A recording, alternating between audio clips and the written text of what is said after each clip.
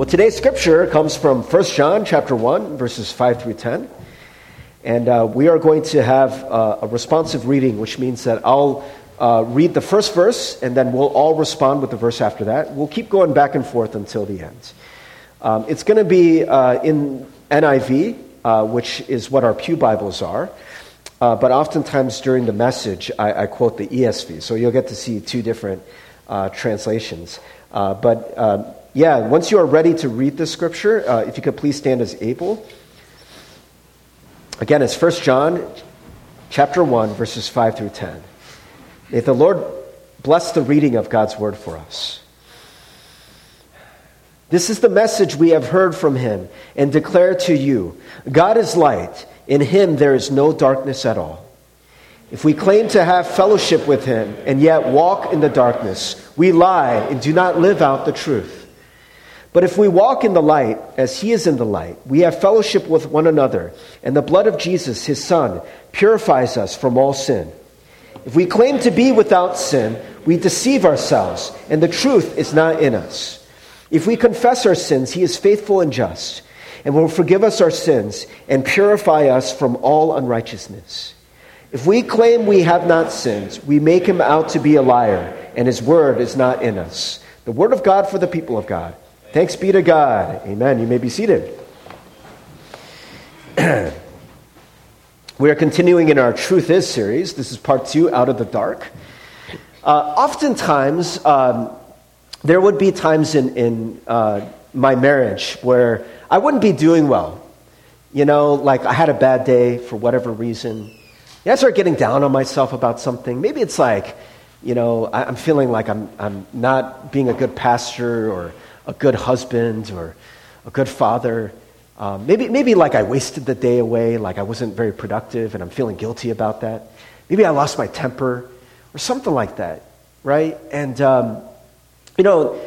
this happens throughout my marriage. It still happens, because, we all have bad days, right? But my wife, is really good at telling when I'm not doing well, and she'll call me out. She'll ask me, point blank, like, hey, what's wrong? You okay?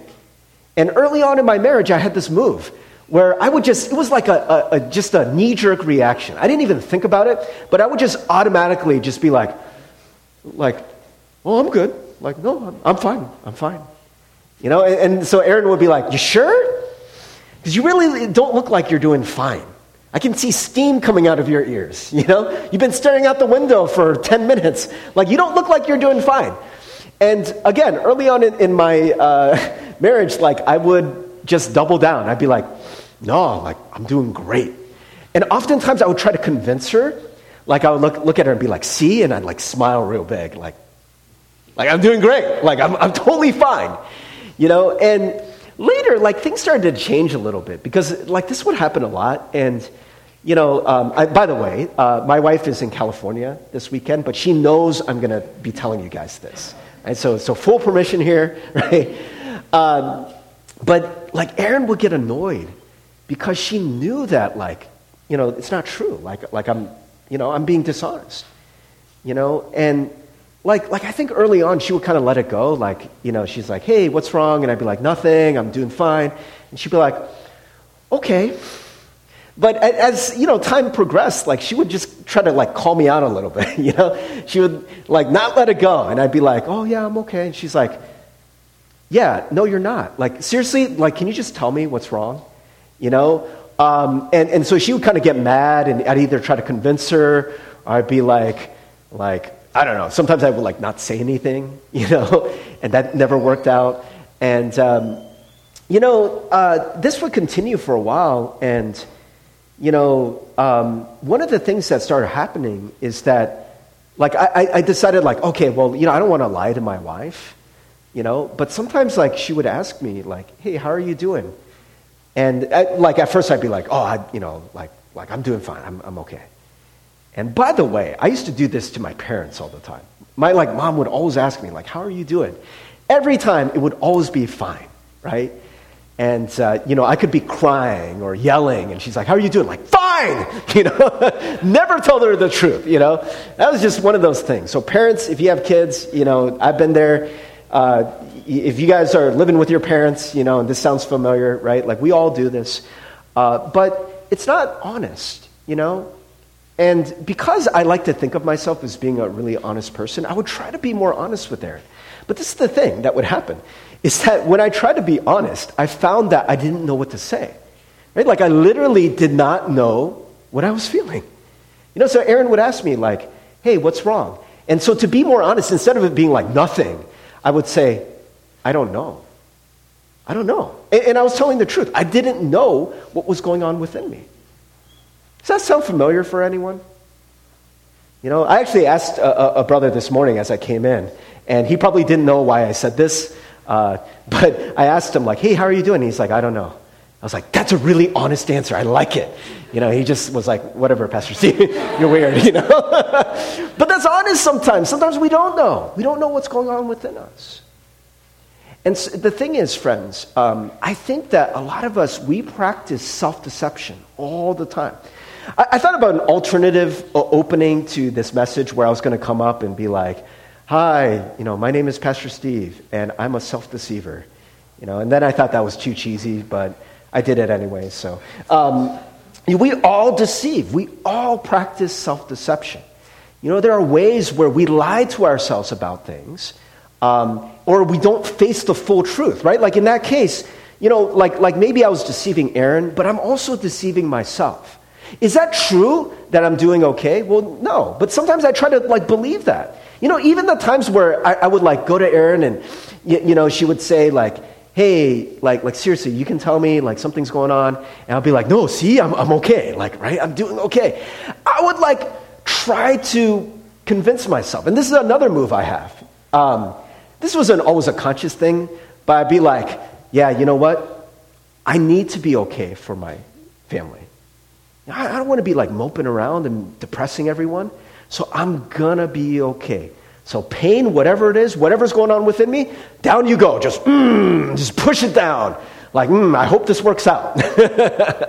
And as you know, friends, it doesn't work out. There's this principle about pain. There's this principle about the things that are bothering you. And it's very simple. They don't go away. They don't go away on their own, I should say. Right?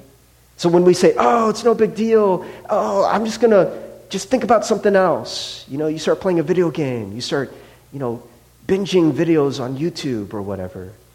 You distract yourself. You eat a pint of ice cream. These are all behaviors we call numbing. Right? What is numbing about? Numbing is when there is some really uncomfortable emotion that you're either feeling or you're avoiding. And in order to not avoid it, you do something to not feel, right? Turn your brain off. I'm going to watch a mindless movie. We all do it. We all do it. I'm a master at it. I'm so good at it, right? But this is the thing that I've been learning in my life, is that it does not go away. It doesn't. And that it will come up at some point in some form, or even worse, you push it down and it becomes something else. It metastasizes. That's a cancer term. Right? When cancer spreads and becomes something else and becomes something worse. And so oftentimes, people who are really, really nice all the time, I was like this. This was a very high value for me. This is why I would fake it with my family. When they're like, hey, are you okay? I'm like, well, I need to be okay. Right? I'm a pastor. I'm a nice guy. So I'm going to act like I'm okay, even though I'm not okay. So look at the smile, right? I'm okay. And then there would be times where I would blow up. There's this one time where I tried to convince myself I was okay. It was when I was in seminary, and I found out that because of a mistake I made, I didn't meet a certain deadline for something, and I was not going to graduate on time. So this is true. I actually came out to Ann Arbor and started serving as a pastor for 1 year. But I hadn't graduated. I had finished all my classes, but there was one requirement that I had to fulfill, and they would not let me graduate on time. Right? So I had to actually fly back to D.C. to do this stupid requirement so that I could graduate, and I graduated a full year later than everyone else in my class. Right? And the day that I found that out, I was so mad. But I have this very unhealthy thing with anger where I was like, whoa, I'm not going to get mad about this. I was trying to be like really zen, right? So I found out that I wasn't going to graduate on time. I got on the phone and I was talking to this administrator. I was like, no, you don't understand. I need to graduate on time. You need to make this work. Like, what can I do? And they're like, sorry, Steve, there's nothing you can do. Nothing. You're powerless. Suck on that. They didn't say that. That's how I felt, right? You're powerless. There's nothing you can do. And it felt really, really horrible. But I was like, like really trying to work on my anger. I hung up the phone and I'm like, okay, don't get angry. Don't get angry. Don't get angry. And then I felt the anger coming up. Push it down, and just kept pushing it down. And so I didn't yell. It's like, I'm not going to get angry. I'm not going to scream. But I sat there in my chair and I started shaking, right? And so I just jumped out of my chair. I picked up the chair and I threw it across the room, right? Like, it was actually kind of impressive. It was like a Hulk move. Like, I was just, and when I threw it so hard that one of the legs of the chair exploded. Just like, poof, right? And like in that moment, it was like both, like I was impressed that I did that, but I was also horrified. I was like, oh my gosh, right? It like made a really loud noise, and that chair was not my chair, right? It belonged to the seminary. So for the next hour, I had to gather all the little shards of that chair, and I taped it together. I was like, they won't notice, right? Looks good as new, right? And, this is the thing, friends, is that if we avoid these things that we are feeling, if we do not acknowledge them, we just keep pushing them down and they don't go away, what price do we have to pay for that? What toll is that going to take? What toll does that take on my marriage when I'm not honest with my wife? What toll does that take on my family when I have this seething rage just beneath the surface that I just keep pushing down and just not dealing with? Oftentimes when I push things down, one of the ways that I know it is that it comes out physically. You guys ever get like stomach aches because you're like so worried about something or so anxious because you're not dealing with it? You're so worried that you just like you can't eat and your stomach just hurts, right? Again, metastasizing.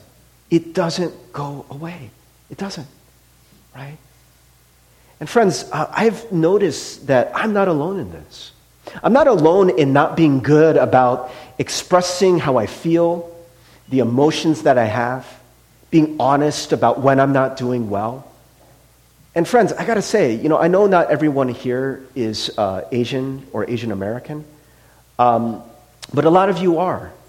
And what we're finding is that in Asian society, it's not really accepted to express negative things, right? Like people are always very proper and nice, and you're supposed to be reserved. You're not supposed to yell. You're not supposed to, really be overly effusive in front of people. It's just not cool, right? And so a lot of people, they do that move where they just push it down, right? And we don't talk about uncomfortable things. If you're sad and depressed, they're like, hey, we all are too. Just smile and just grin and bear it. Just do the best you can. But again, friends, I have to ask the question, what is the cost to that? What is the cost to not being clear on what you are feeling and acknowledging when you are not okay? And what we are finding is that Asians have some of the highest incidences of mental illness of anyone. Why? Why is that? Is that genetic? No. It's a social thing.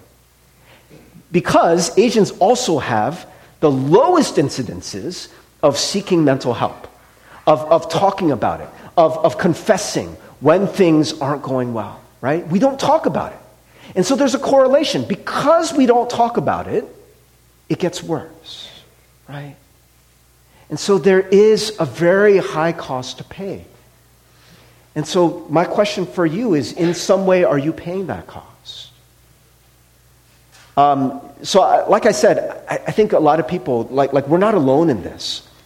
And one of the things I noticed is that a lot of us are, I'm going to call, and I hope you guys understand where I'm coming from with this. I'm not trying to paint everyone with a broad brush, but I do think that there is something where a lot of us, we come from this place where we grow up in the church. Okay, not everyone here has grown up in the church. Right? Not everyone here is maybe would consider yourself a Christian, but if you have, If you have grown up in the church, if you do consider yourself a Christian, and maybe part of your identity is being a good Christian kid. I know this is it for me. And I've noticed, like, dealing with a lot of good Christian kids, because I've served in a church for a while, right? I've been at this church since 2004. I've been serving as a pastor since 2000. So like 17 years, I've been dealing with good Christian kids. And one of the things I've noticed is that good Christian kids don't like to admit when they're not doing well, right? And this is usually when, like, the cracks start to show. Remember, like, Pastor Steve trying to just suppress my rage. And at some point, I'm like, okay, I'm not angry. And then, whoa, I'm throwing a chair. What just happened? What happened was I couldn't hold it down anymore, right? So good Christian kids, we derive a lot of our identity about being okay and acting like we're okay. And we're really good at it. And a lot of times we can hold it back. But sometimes, because, like we said, it doesn't go away, there are cracks in our armor. And there are things that come out. Maybe you're watching a sad movie and you cry like way more than you should, right? Like, it's sad, but you are bawling. I'm like, what is going on? They actually say that that's like not conclusively, but that is one possible sign that you might be depressed. You know, there are times where you start feeling things, right? And you're like, I'm not sure what I'm feeling. And this is usually what happens. When people talk to me, oftentimes they'll say something like this, like, like, I'm really mad at my parents, or, I'm really upset about not getting into the school, or, I have some anxiety, or I'm not sleeping well. And then they'll follow up with this. But it's really not that big of a deal. This is the good Christian kid trademark. It's not that big of a deal. It's not that big of a deal. There was a time where, like this young woman was talking to me, and she was sharing about stuff in her life. And she started with, Pastor Steve, this isn't a big deal, right? And then she started sharing about, like, some of the anxieties she was facing with school and with family. And she kept saying, it's just not that big a deal. And then she starts crying. Right? And then as she's crying, she's like, I don't know why I'm crying. It's not that big of a deal. Right? It's not that big of a deal. And at some point, just very gently, I just kind of like put a hand on her shoulder, was like, hey, I think it's a big deal. Right? Because she's like falling apart, and like she's like, man, why am I crying? This is so stupid. I don't know why I'm crying about this. It's not a big deal.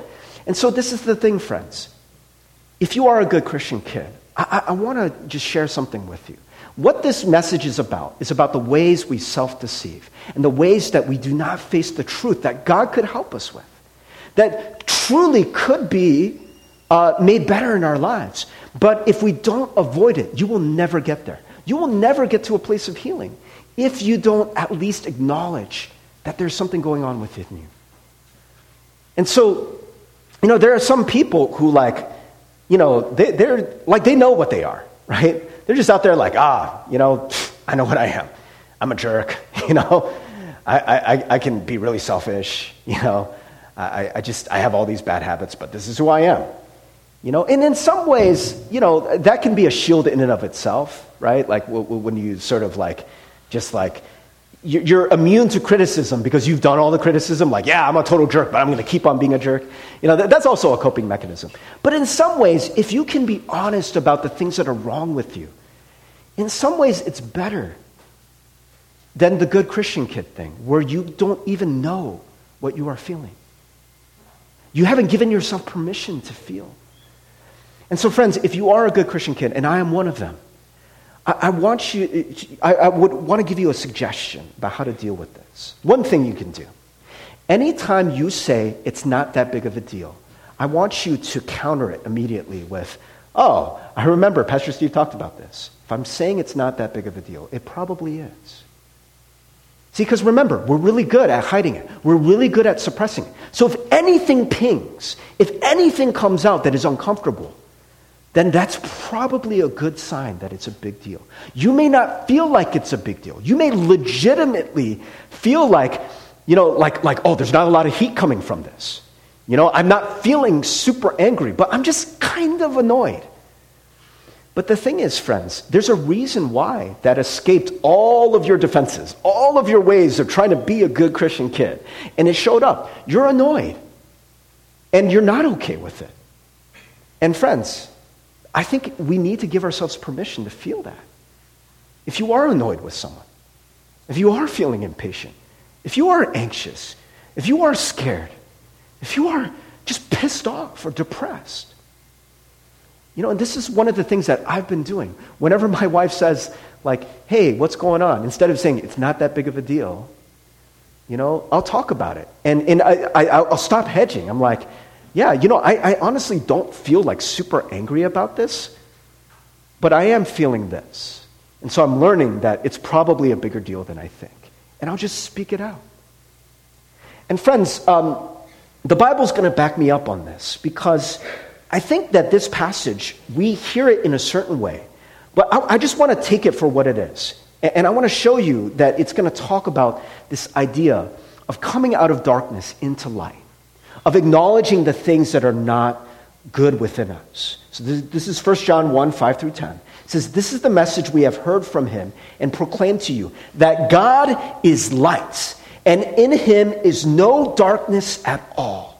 If we say we have fellowship with him while we walk in darkness, we lie and do not practice the truth. But if we walk in the light as he is in the light, we have fellowship with one another. And the blood of Jesus, his son, cleanses us from all sin. So friends, the word darkness, I almost didn't title this message Out of the Darkness because I realize how much we misunderstand this word. Right? Darkness to us, it just means like an evil force, like a blob of evil, like darkness, But what is darkness? Darkness is the absence of light. That's all it is, right? Darkness is dark. You can't see. That's what darkness is, right? And so if God is light, and it says in him is no darkness at all. And it says, if we say we have fellowship with him while we walk in darkness, we lie and do not practice the truth. So literally, darkness is a place where you're hiding, right? Now, darkness does get associated in the Bible with lots of bad things, right? And rightly so.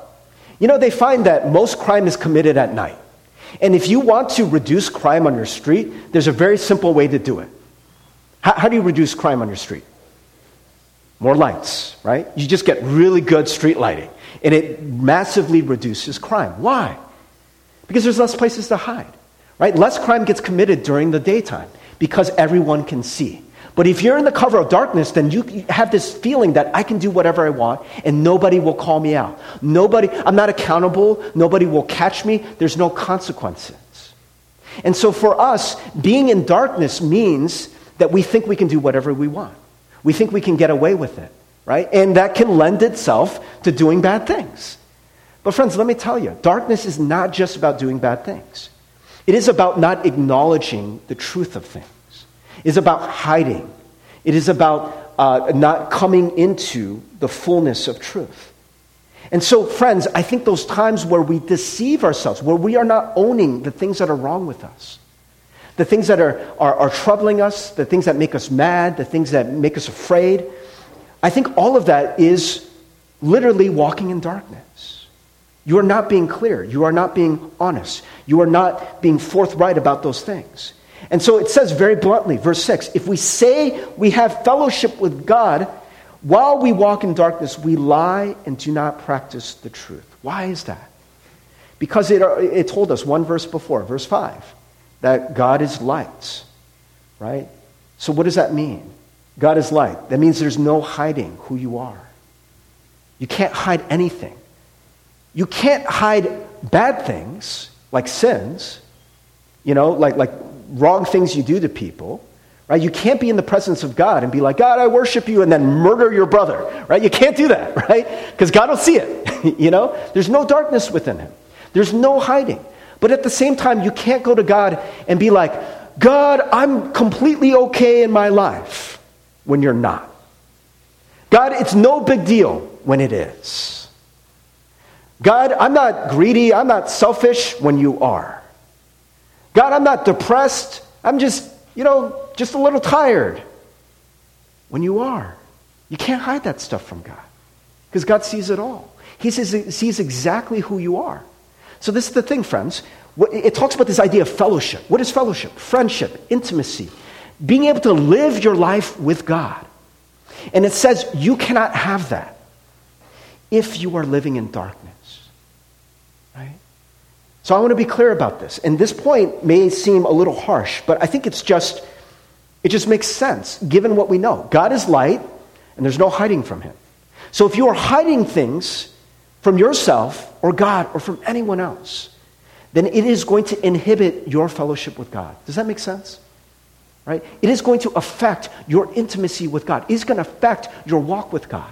It is going to affect how much you are able to feel God's presence in your life when you are deceiving, when you are not being clear about the stuff in your life. So if you cannot acknowledge what is wrong within you, then you cannot fully fellowship with God. And so this is the thing. We hide things because it's painful, right? And that maybe our first move is just get rid of the pain. Either I'm going to avoid it, pretend like it's not there. I'm going to suppress it. I'm going to numb it, right? But this is the thing that it says. When you do that, you also avoid the ultimate solution. Because remember what we said. The uncomfortable things, the bad things in our lives, the wrong things in our lives, they never fully go away. Right? Until you deal with them. You need to deal with them in the proper way. So suppressing it, avoiding it, numbing it will get rid of the pain in the short term, but will not solve the problem in the long term. Now, this is the sort of irony, though, friends. You may have to face pain in the short term to get to healing in the long term. Do you hear that? You may have to face pain in the short term to have healing in the long term. And if you avoid pain in the short term, you are going to have pain in the long term. If you avoid pain in the short term, right, you just avoid it, you suppress it, it's going to make your life worse. Right? And so it says, but if we walk in the light, as he is in the light, we have fellowship with one another. And the blood of Jesus, his son, cleanses us from all sin. There's this idea that we don't just hide from God, but we hide from each other. We don't want other people to know what is wrong with us. We don't want to acknowledge that about us. We don't want to think of ourselves as being a bad person or being an angry person or a depressed person. So we avoid that. Hey, you know what? It's just not that big a deal. Or to other people. To my family, I hide it. To my friends, I hide it. To my church, I hide it. Man, how many pastors get up every Sunday morning and they're like, praise the Lord, hallelujah, hey, God is good. But inside, they are a mess. That's not good. How does that affect our relationships with other people when we hide that stuff? When somebody asks you, very innocuously, how are you doing? And you look at them and you tell that simplest and just most innocent of lies that we all tell everyone all the time. And we say, I'm good, I'm fine, right? Do you ever have a friend who really cares about you and they know it? It's like my wife when she would see me and she knows I'm not doing okay. You ever have that friend they can sniff it? You're not doing okay, I know it, right? And they call you out. They call you out and they're like, no, seriously, man. What's wrong? I can tell, right? You're off. You're not acting normal. You can tell me, right? You can trust me. What if you insist and you go on and you're like, nah, I'm good. Leave me alone. I'm doing okay. It's not that bad. Not that big a deal. You won't have fellowship with that person, right? You're not going to be able to connect with that person, right? That person could really commiserate with you. That person could help with your healing. But if we block out God and we block out other people, we forestall our healing. We make it impossible for us to fully heal. I talk about this a lot in our ministry. I talk about you can only get healed by a doctor if you go and see the doctor, right? If you go in to see the doctor and the doctor asks you, what is wrong with you? And you're like, nothing. I'm great, doctor. They're like, well, why are you here? I don't know. It's not that big of a deal. You will never get healing. The doctor will be like, okay, well, when you are ready, when you are ready to be honest about what is wrong with you, then we can begin the treatment. And the treatment will not begin until that happens, right? And so it goes on to say, verse 8, if we say we have no sin, we deceive ourselves, and the truth is not in us. Now, sin in Greek, it's harmatia. It's an archery term, right? And it just means missing the mark, right? So in archery, you're trying to hit the mark exactly where it needs to be. That is what we call righteousness, the rightness of life. It doesn't mean that, like you're this person who's better than other people. It's not about that. It's about being right before God, right? Being right in every way, right? There's nothing wrong with you emotionally. You're a whole person. You're not blaming other people. You're taking full responsibility. You are loving. You are forgiving. You are patient. You are joyful. Everything is right within you. And anything short of that is sin, in a way, right? Now, we get really caught up with the condemnation of sin. And friends, what this whole passage is about is coming before God without condemnation. This passage does not end, by the way, right? Spoiler alert, it does not end with Jesus looking at you, judging you, and being like, oh, man, you really do suck. Well, you don't get to live in my kingdom. If I had known that, I never would let you in the doors of the church. Get out of here. That's not how the story ends. It ends with our healing. It ends with forgiveness. It ends with God completely embracing us in fellowship, right? But the thing is that with sin, we think of condemnation. We think sin is something that disqualifies you. I'm this really, really bad person, right? When sin is, in a way, it is just anything that is wrong. Anything that is not of God. Right? And so we need to sort of cut out the stigma a little bit. I know that's a natural response, but maybe part of the reason why we don't want to acknowledge the truth of the sin within us, the wrong within us, is because we really don't like to think of ourselves as sinners. You hear the word sinner, and I just hear like a televangelist going, sinner! I hear these things in my head about that person is sweating more than a sinner in church or something like that. We're supposed to feel uncomfortable. We're supposed to feel condemned. But when it's just, there's something wrong within you, as there's something wrong within all of us. And it is okay. It is normal. It is needed. It is necessary to admit that for yourself, before God, and with your brothers and sisters. We need to do that. Right? If we say we have no sin, so friends, let me interpret for you. I'm okay. There's nothing wrong with me. I'm doing great.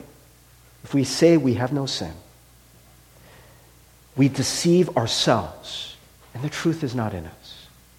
If we confess our sins, right? And again, this is another loaded word. Confession is this. Like we think about priests with the collars. We think about those little dark wooden booths, right? And they've got that shunk, right? They've got that thing that separates you from the priest, the grates, where you can't fully see their face. And I'm sorry, Father, I have sinned. It has been 2 weeks since my last confession. This is all the things we think about. But friends, confession is simply stating the true state of your soul with another person. That's what confession is, right? There's something very communal about confession, right? Because think about if we can get geeky about words for a second, confession and profession. What is the difference, right? Some of you guys are doing SAT classes or something. You have to do the Greek, the suffixes and prefixes. What is profession? What is a profession? You are fessing, right? You are saying something where? Publicly, right? Out there. It's going out from you, right? What about confession? What is that? You are saying something truthfully with someone. Right? That's where the con part is, right? You're doing it with somebody, right? That brings you closer to that person. Friends, the devil twists our words. I believe that. He's the father of lies. And this is what he has done with the word confession. Confession is meant to bring you into more intimacy. When you confess something to somebody, it's meant to bring you closer to them. It's in the word itself. But we have made confession something that separates you from someone. Like, oh, if I confess that sin, I'm going to jail. If I confess that thing, that they'll hate me. If I confess that thing, they won't understand. If I confess that thing, I'm a really wrong and bad person. Right? And we think of this thing like that. You have to go with a bowed head before a priest. You got to say it out loud. And then you got to feel like really, really bad for yourself. It separates you from God. And nothing could be further from the truth. Confession is something that brings you into full fellowship with God. Why? Because you are bringing your full self. And when you are bringing your full self before God, then God can work fully in your life. You know, I remember there are many times in my life where there are things in my life that I don't want to bring before God. And so God can never deal with them. And I kind of like it that way. For me, a lot of times idols are a big thing. I don't want to confess what my idols are. I don't want to be honest about that. We're going to talk a lot more about idols in next week's sermon. We're going to go into Ecclesiastes. Ecclesiastes is one of the most brutal books of the Bible, but it is great. It's going to be good. It's going to be like you know, it's going to burn, and then it's going to be relieving, and it's going to, I mean, you know, it's like having a good exercise. You know, you sweat, there's pain, but afterwards you're going to feel great. And it's going to be good, but no pain, no gain. It's going to be kind of hard. But friends, all that is to say that idols are idols because we don't want to give them up. That's the nature of idols. You do not want to give up an idol because you love it. You worship it. You want it in your life. You feel like you need it. And that's the very nature of it, is that you are not going to be honest about an idol because you don't want God to take it away from you, right? And so, you know, a lot of times you talk to people about idols, and we downplay idols all the time. Like, oh, yeah, you know, my girlfriend, yeah, she's not an idol. Like, I really like being in relationships. And like, okay, great. Well, if you want, like let's do like an Isaac test. Let God take it from you. Like, no, we're not going to do that. Like, well, why not? Because I don't want to. Well, don't you think like you're getting a little hostile? Like, yeah, look, I don't want to, all right? Back off. Okay, well, that heat is kind of showing me that maybe this is an idol. Like, no, man, because I could give it up anytime. It's not that big of a deal, right? Again, there's that phrase, not that big of a deal, right? I remember for me, my idol was relationships. My idol was being in a relationship. And this is the thing, for a guy, it's not very cool to admit that. Like, I really want to be in a relationship. I need a girlfriend. And if I had a girlfriend, it would make me feel better. That's not macho, right? No guy wants to admit that. But that was the truth of me, is that I had a lot of like love deficits in my life. You know, I grew up in a city where there just weren't a lot of Asians. I felt like I stuck out like a sore thumb. You know, either I was ridiculed or I was ignored. And both of them were painful. I'm actually not sure which one was more painful, being ridiculed or being ignored. But they both felt like a rejection. They both felt like, you know what, I'm not lovable, I'm not attractive, and so I sought it out like a drug. Oh my gosh, I needed somebody to affirm that I was lovable. And so I just thought like, man, if I could get a girlfriend, it would just totally validate who I am. And I remember there's so many times where I was praying before God, and I could feel like God was telling me, Steve, I need you to bring this before me. This is an idol.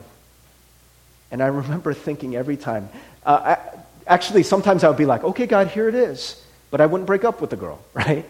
Or I would still pursue the relationship. I'd be like, yeah, I gave it up. And I remember one time I was talking with a friend. This is one of these people who knows me really well. And like, she just so happens to know me really well, and she also happens to be a very blunt person. She's the kind of person that you ask her, like, hey, how's my hair? She's going to be like, oh, it looks horrible. She's going to be, like, really honest with you, right? And so this was a bad combination for me, but I remember I was telling her about how, like, oh, yeah, you know, God was searching out these idols in my life, and I found out that relationships were an idol for me, so I had to give up, you know, trying to pursue this relationship, and, yeah, like, I've completely given it up. And she's like, Steve, you're lying. I'm like, excuse me? It's really rude of you. How dare you? You know? But she kind of had that access to my life, you know, and I was like, what are you talking about?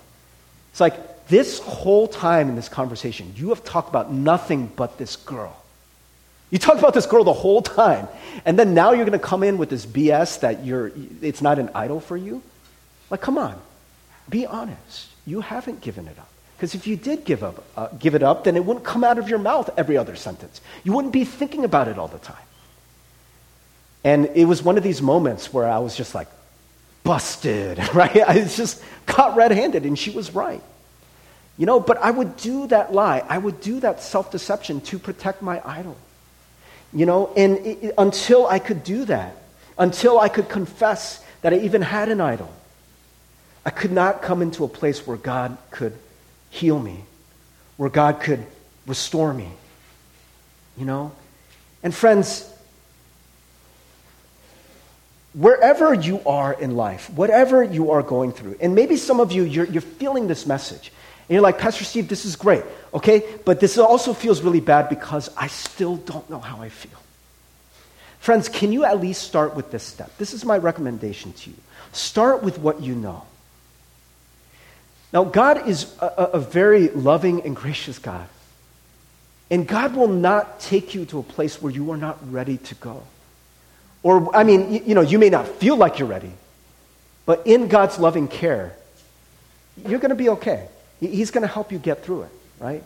I think sometimes I hear messages like this, and like sort of the frightened boy within me, I'm afraid that God is just going to open up the floodgates of all the pain and all the horrible things in my life, and I'm just going to be like so crushed by all that horrible emotion that I'm going to end up like on the ground in the fetal position, just rocking like, just catatonic, just from all my pain and grief. And friends, we have to trust in this situation that God is light, but God is love. He's not taking you on this journey to hurt you on purpose for the sake of hurting you. He's taking you on this journey to heal you. And friends, if you could just start with one truth, and maybe the truth is, I'm not okay, but I don't know why. I don't know what's going on. I just know I'm not going okay. The next time you can't fall asleep because there's something gnawing at the corner of your consciousness, and you're just restless, you keep tossing and turning, you can't go to bed. The next time you are getting super anxious about something and you don't know why, but you're just getting really, really anxious and you're not okay with it. The next time you are feeling really hopeless and depressed and you don't know why. The next time you are feeling stuck. The next time you can't get yourself to stop watching some video and because there's something you don't want to face. And it doesn't even feel good, but the alternative is just seems like a dead end. The next time you feel stuck in any of those ways, friends, can I suggest that you acknowledge these truths? Two things. You are not okay, and you cannot fix it on your own. You are not okay, and you cannot fix it on your own. And friends, this is where we come to the cross of Christ. What it's been talking about in this whole passage is that when we come into the truth of who we are, then we can come into the truth of who God is. And that truth can confront our truth, and you will not be left the same. So I'm just going to close with just meditating on the cross of Christ and Jesus and who he is. When he sees you, he knows you already. He already knows the things that are wrong with you. And Jesus already decided 2,000 years ago to die for you. Yeah, you. With all of the jacked up things in your life, with all of the idols, with all of the just things that you try to suppress, with all of your selfishness, with all of your greed, with all of your unforgiveness, with all those unsightly parts of you, God decided to send his son to die for you. And the more we can acknowledge that God accepts us as we are, the more that he can begin to fully heal us. I've mentioned this before, but it bears repeating. Dallas Willard talks about the most important discipleship question a person can ask and answer. And it's simply this. What's bothering you? What's bothering you? Remember, friends, it doesn't go away. And this has become my spiritual practice. Every morning, Every morning I do this. I go and I buy a coffee, and then I go to the park. And I sit at the park, and I stare out into this lake. And I take deep breaths, and I try to acknowledge the things that are going on in my life. Bless you. I try to acknowledge the things that are upsetting me. I try to get clear about that, and I'm not always clear. Sometimes I'm like, yeah, there's something bothering me, and I'm not really sure why this is bothering me. Or sometimes there's not a lot of heat about it. It's like, oh yeah, I got a little I got a little obsessed about this thing. Why did I get so obsessed about it? It doesn't have to be, confession doesn't have to be something where you do something and it's spectacular, right? Like there's lots of fireworks, like you just got really, really mad. Or you were really, really mad at someone. You were really, really mean to someone. It can just be a little bit, just a ping that escapes your defenses where you realize, oh, something's not right here. Remember, we talked about this a couple weeks ago, the idea of a dump truck. You know, and those toxic things within you, they need to be dumped off. Dump trucks are good, right? Because they get rid of all the toxic things that will get you sick and make things smelly. And you need to dump truck before the Lord every day. That's what confession is, right? It's not about like, oh man, I'm so bad, and by my confession, I'm becoming a better person because that's what good people do. It's not about that, friends. It's about the only one who is truly good is God. And we just need to be in a place where we confess, I cannot fix this on my own. I just need to be clear that it's happening. I need to be clear before you, God, and I need to unload it upon you. You ever confess to someone, really confess, in a way where that burden got lifted? You feel a little lighter, don't you? You feel like you're not carrying it as much. There are times where we hold on to things, secrets that are killing us. And just speaking out loud, it feels good. Journaling it. I highly recommend that. For some of you that you're like, man, when I sit down to pray, I just get so overwhelmed. I don't know what to say. I don't know about this prayer business. You know, I'm really bad at it. I want to encourage you to journal, right? And I want you to give yourself permission to just feel what you are feeling, however bad it is. I'm going to use a bad word. Can you guys forgive me, junior high kids?